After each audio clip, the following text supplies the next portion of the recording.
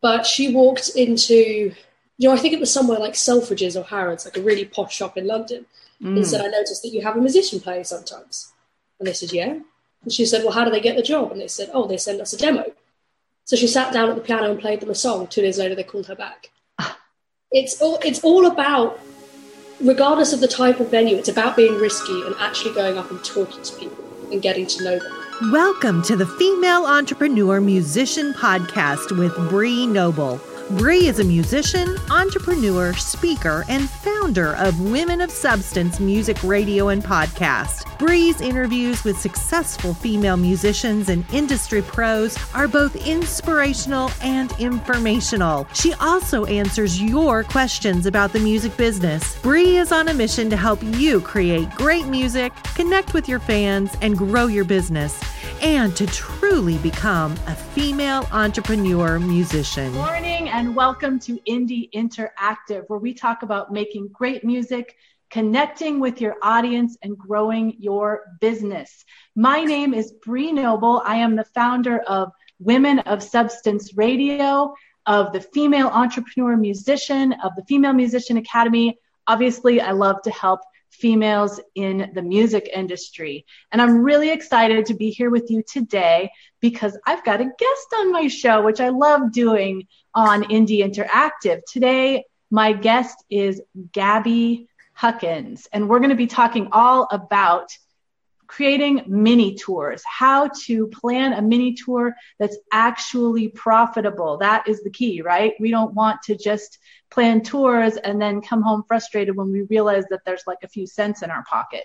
So we're going to be planning mini tours, and Gabby's going to talk a little bit about her experience in doing this and, how she can help you guys understand the best way to plan mini tours. So I want to let you know a little bit about Gabi in that she actually works in commercial music, but she also has worked for years with bands, helping to plan tours and helping to manage bands. So right now, she has the distinction of working in commercial music with Universal in helping getting the licensing for people like the Rolling Stones and Black Sabbath. And she recently worked with Adele's royalties, which is really cool.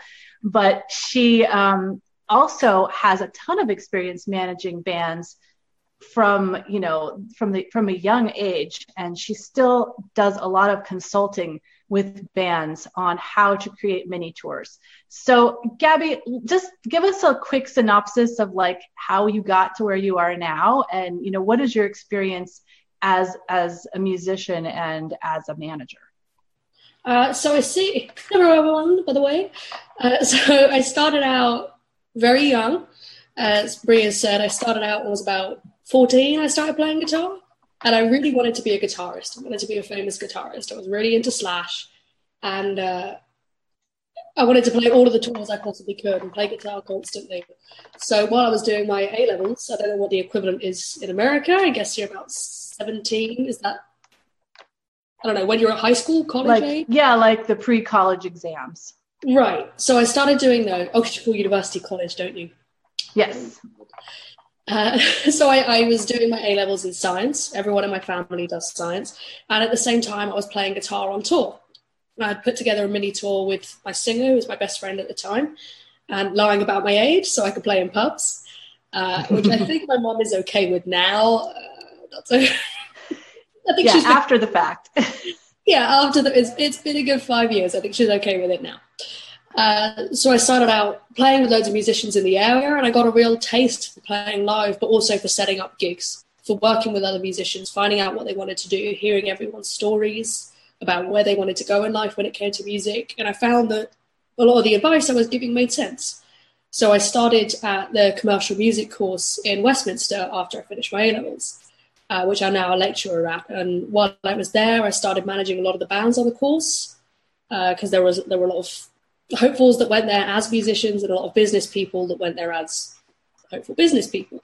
So I started managing bands, setting up tours for them, basically mini tours that went all the way around London. So when it came to a release, we'd say, okay, we're going to do 6 dates within a month we're going to play this venue, this venue, this venue, this venue. Always finish on a student venue because you're not going to make much money, but all your friends are going to be there and it's going to be rammed, which is always fun. That's what you want. You want the free drinks at the student gigs. You want your bands to feel happy. So I had a real knack for working with bands, really enjoy working with musicians, really like the challenges that come with promotion and management and problem solving in general when it came to music. So just before I left university, I started on a production role, an international production role, and archiving, working with hundreds of little, sorry, I'm a bit ill, working with hundreds of tiny labels and tiny bands to some big bands and big labels whose name I can't really go into. And then moved into royalties and started lecturing at the same university that I'd studied at, lecturing mostly on copyright and royalty law and label structure and kind of giving them a bird's eye view into the music industry from someone who's in it.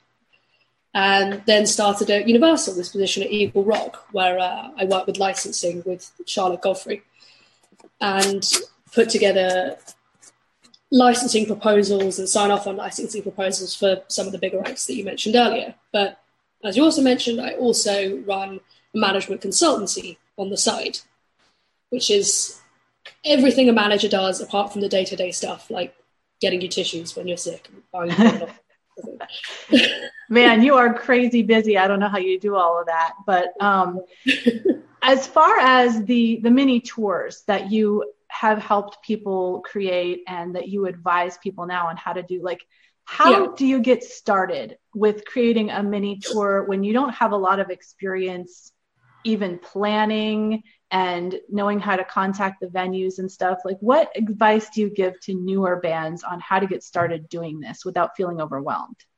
So my main, I guess where you start is why you're playing the tour. If you're doing it because you want to back up a release, then you have set tour dates you need to do. If you're doing it because you want to get out there and start playing live because you haven't really done many live gigs, then you need to start right that minute. The first point I always make is, where do you want to play? And say in London, there's a place called Camden. There's like a mile of pubs. And every time I take someone on tour, I get them to do that mile of pubs. And the way they get to know the promoters is I say, have a bar crawl. You start in one pub, you chat to the promoter there, you watch every single gig they're doing that's a free gig.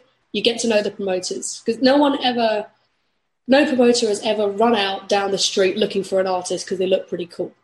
A promoter will call you back if you sat down and had a pint with them and talked about their last holiday and that sort of thing. So that is the ultimate way to make friends, to get to know who you should contact. It's which venues you liked being in, which venues you think you could draw a crowd to. I mean, everyone likes the O2 Arena, but if you're a brand new band, you're better off sticking with a club-sized venue, maybe 500 capacity, something like that. But if you like being there, your fans will like being there, you want to play there, you like the promoter, that's how you find out where you should play. So what if you are a band or an artist that really just doesn't fit in a bar? Like, for example, me, like I would never play in a bar.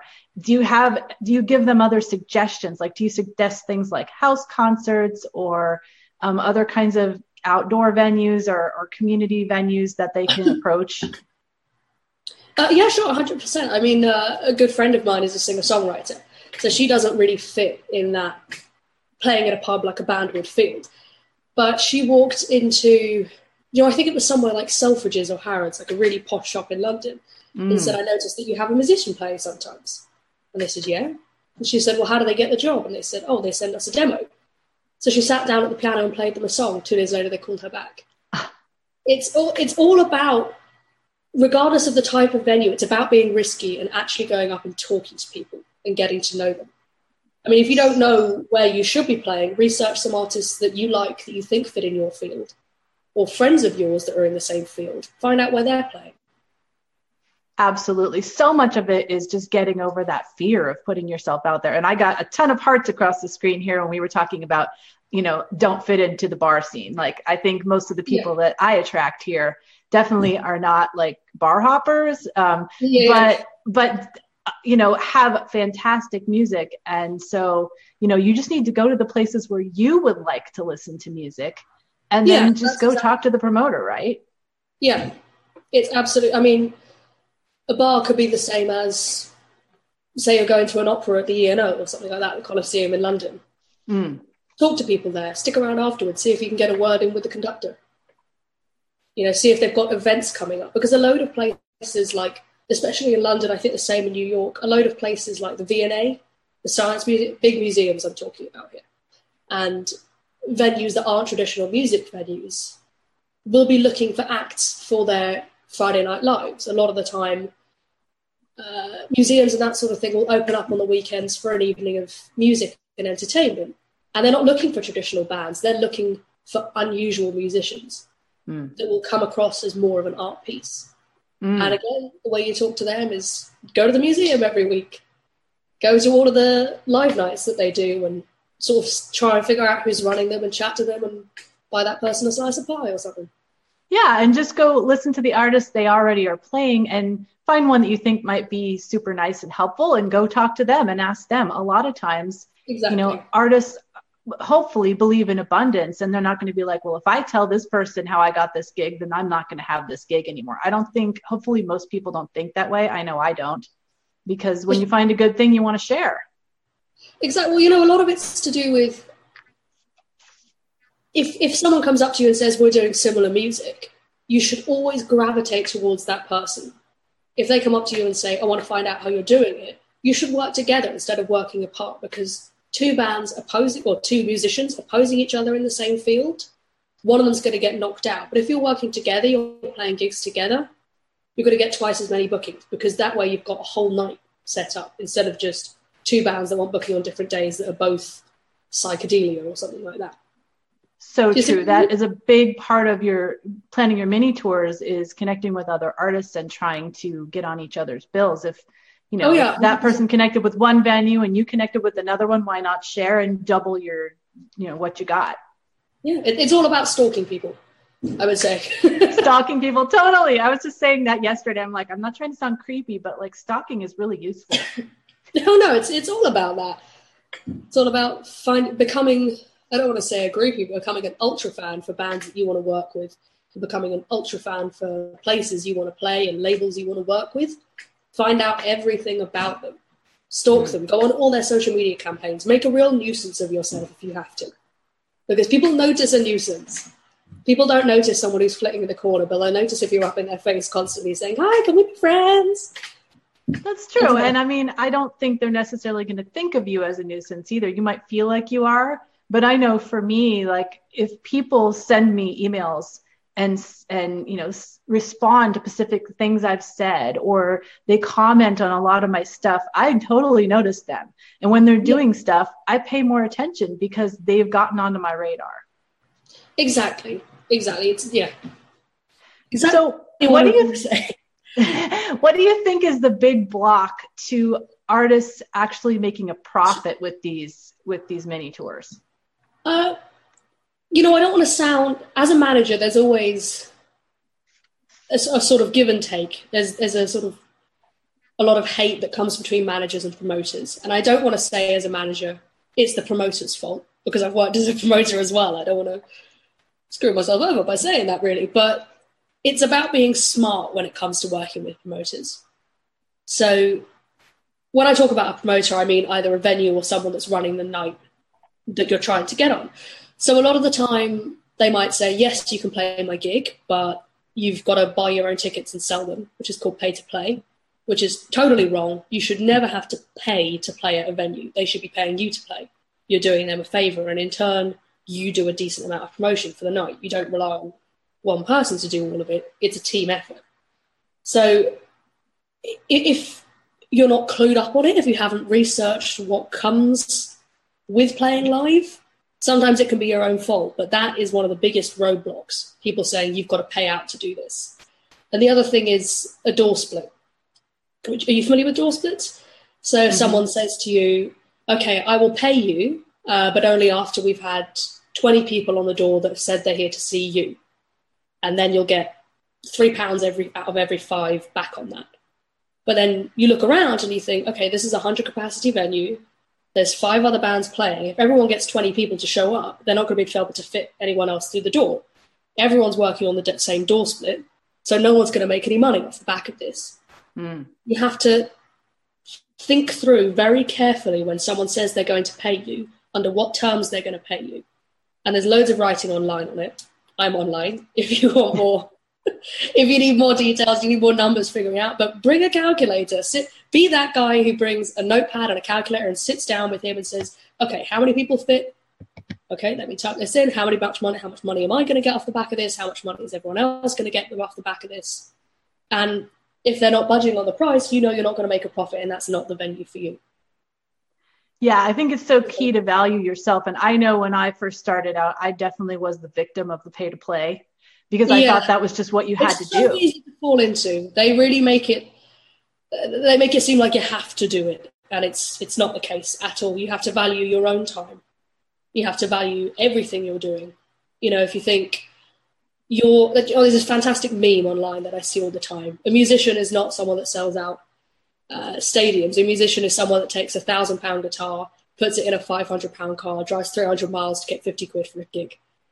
That's the definition of musician these days. And you've got to make sure that nothing that you're doing is counted in that. You've got to imagine that every member of your entourage is getting minimum wage. You've got to imagine how much time it takes for you to get there, the fact that you're going to have to eat, the fact you're going to have to travel there as well, the cost of that. You have to think about it, invoice a promoter as you would if you were doing regular work. And if your invoice doesn't add up to what they're offering, you need to sit down and make a deal with them. Say to them, maybe we'll take some money off the bar instead, which is another thing you can do, instead of getting money directly from the promoter for the gig. Or you just say, I'll play some rules. Mm-hmm. That is, for me, is the biggest block. People trying to take the mickey and then people not realizing they're taking the mickey and paid. That's funny. I know that I was so clueless when I got out of school, and, thinking going to school for music, they should have prepared me for this stuff, but they gave me no preparation. They gave me no training. How do you feel that, students are these days coming out of university? If they are going for music, do they have any training in these areas? I think, obviously, my students are all very well lectured. They know exactly. Of course, they know it all. I think people are more aware of this sort of thing when they leave university now, because a huge amount of music courses actually rely on you playing live while you're at uni. That's so good. Even performance courses, the performance course at Westminster, you have a whole module where you have to have played 10, 20 gigs live. And they will have lectures on how to avoid door splits and how to avoid pay to play and dodgy deals and all this sort of thing. But the best way to get to know about it is to do it yourself. And if you can do it yourself while you're at university and then ask your lecturer, why didn't this work? You're in a safe environment. It's better to do it there. People are coming out of university a lot more aware of this sort of thing because they're trying it for themselves now. They're being encouraged to try it for themselves now. That is so good. I'm so glad to hear that. And for those of you like me that came out of university or didn't even go to university for music, and didn't get all this stuff, that's why we're doing things like what Gabi is doing coming up, which is a masterclass and a whole 100-day accountability around that. Because as she said, when you go out and do this stuff, you want someone to come back to and say, okay, why didn't this work? And so I love that my friends at Musicpreneur Hub are doing these masterclasses that don't just give you the information and then say, see ya. They are wanting to help you out continuously. And that's the reason I wanted to have Gabi on here today. Number one, to get some of her expertise to you guys. But number two, to let you know about what she's doing coming up, which is a masterclass coming up this Saturday. Is that right? Saturday? And then after that, it's not just oh, that was a cool masterclass. Hope you liked the information. It is 100 days of weekly accountability and somebody actually contacting with you and talking with you and making sure you're doing this thing and answering your questions and all that. And of course, you guys that, hang around with me know that that's what I'm all about. Like, I don't want to just give you information and then leave you high and dry, which is why I would love for you guys to check out this masterclass that they're doing. So I'm going to give you the info in a second on how to get involved in this masterclass. But I just want to mention, if you guys have any questions for Gabi, please put them in the chat so I can ask her while she's here with us. And as far as the masterclass goes, I definitely encourage you guys to check it out. I have a special link for you. It is not only is this masterclass like already so reasonably priced, but I managed to get you guys $20 off. Plus, the first 20 people that sign up under my VIP link will get a special one-on-one 30-minute time with the head of musicpreneurhub.com, which is Tommy Darker, my friend, who's also a lecturer and very experienced in all of this stuff. So if you want to grab that, I really recommend that you at least check it out and think about it. You can find that at bit.ly/BreeVIP. So that's bit.ly/BREEVIP. And I will put that into this post as soon as we're done here, but wanted to get that out here, bit.ly/BreeVIP. Now, let me see if there are any questions for Gabi that have come up. Let's see. Stalking. People love the stalking idea. That's for sure. I don't want to get arrested for this. I don't want anyone to blame.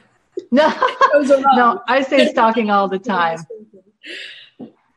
Yeah, and a lot of them are agreeing that they didn't have any preparation in college. And I think that's, part of the reason that I've created this platform that I have out of my own frustration of not being prepared for any of this stuff, as I was, in that time period where I should have been learning it, and then just thrown out on the street by my college and like fend for yourself and have no idea what in the world to do.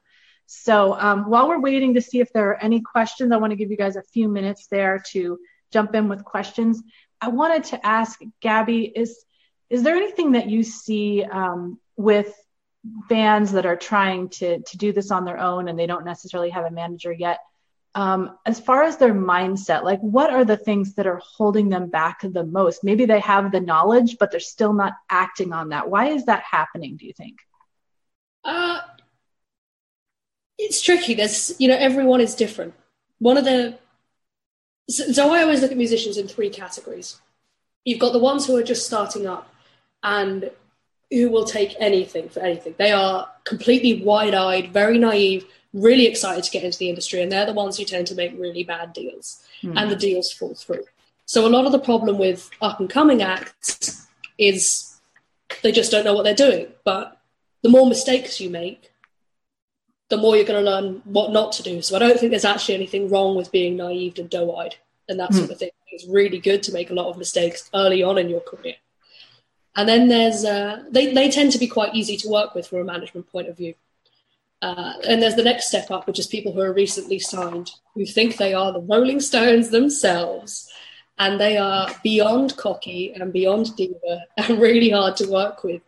And I think they tend to be small acts as well. I think those are the two pitfalls people fall into. They don't know their own worth. I think that's the most important thing as an up-and-coming artist. Good point. I mean, that's the worst. Yeah, so they've got to know they are worth something. They shouldn't take a bad deal. And also, they're not the biggest band in the world just yet. Don't be asking for the world. Don't be expecting to do more than you can. Don't overpromise to people that, sure, we can fill out a 2,000 capacity venue if you've got 10 fans and 6 of them are your mum. Right. You know what I mean? Different profiles. Is there ever a time that you do recommend bands, do a gig for free? Like when is it worth it? Oh, all the time. Okay. I love putting on free gigs. I love doing it. I thought I meant to touch on this earlier. When it comes to setting up a tour, I start with the highest paying gigs at the beginning, and then the free gigs if I'm going to do one, or a cheap gig at the end. So you make a nice amount of money at the beginning of the tour to pay for emergencies throughout the rest of the week or the rest of the month. And then your last gig, make it a homecoming gig, make it free. It doesn't matter. But if it was possible for everyone to play free gigs all the time, I would say everyone play free gigs all the time. They're so much fun, but you need money to keep going, which is what the masterclass is all about. That's awesome. Charity events, do those for free. If you've got a support slot with a larger act that you've been waiting to work with, do that for free. It's going to open up your field so much more with what you can do. If you've got a slot at a festival, do that for free. If it's an opportunity that's going to make you a lot more money going forwards, do it for free. If it's an opportunity that is just going to keep you like this, or maybe drop you down like this, don't do that. Don't do that if it's for free. Yeah, good point. I mean, there's capital in making connections with people too. Yeah, exactly. Out of time for questions, but all the info that you've given us today, Gabi, is so good. And I love your spunk too. I think that, people are really going to enjoy the masterclass with you on Saturday. I hope everyone comes and joins us. It's going to be great. Yes, me too. And, I know that the accountability in the 100 days to me is like the foundation of this, because you got information, but then do you use it? So many times I see people take my courses and they got great information, but they don't actually do anything with it. So that somebody following you around, kind of like, again, stalking you to make sure that you're actually doing this stuff is so important. So remember, you guys, for the $20 off, and remember the price on this, check out the page. It is already so reasonable, but you get $20 more off because you hang out with me. And as well, if the first 20 people that jump on this deal will also get a one-on-one with Tommy, who just popped up in our feed a little bit ago. He's so knowledgeable and he cares so much about your guys' success. That is what I think is the key about him. He's passionate about you guys succeeding. So you can grab that deal at www.bit.ly/Bree-VIP, BREE-VIP, bit.ly/Bree-VIP. And I'll put that into the feed here and also into the post. So it's been great hanging out with you guys on Indie Interactive today.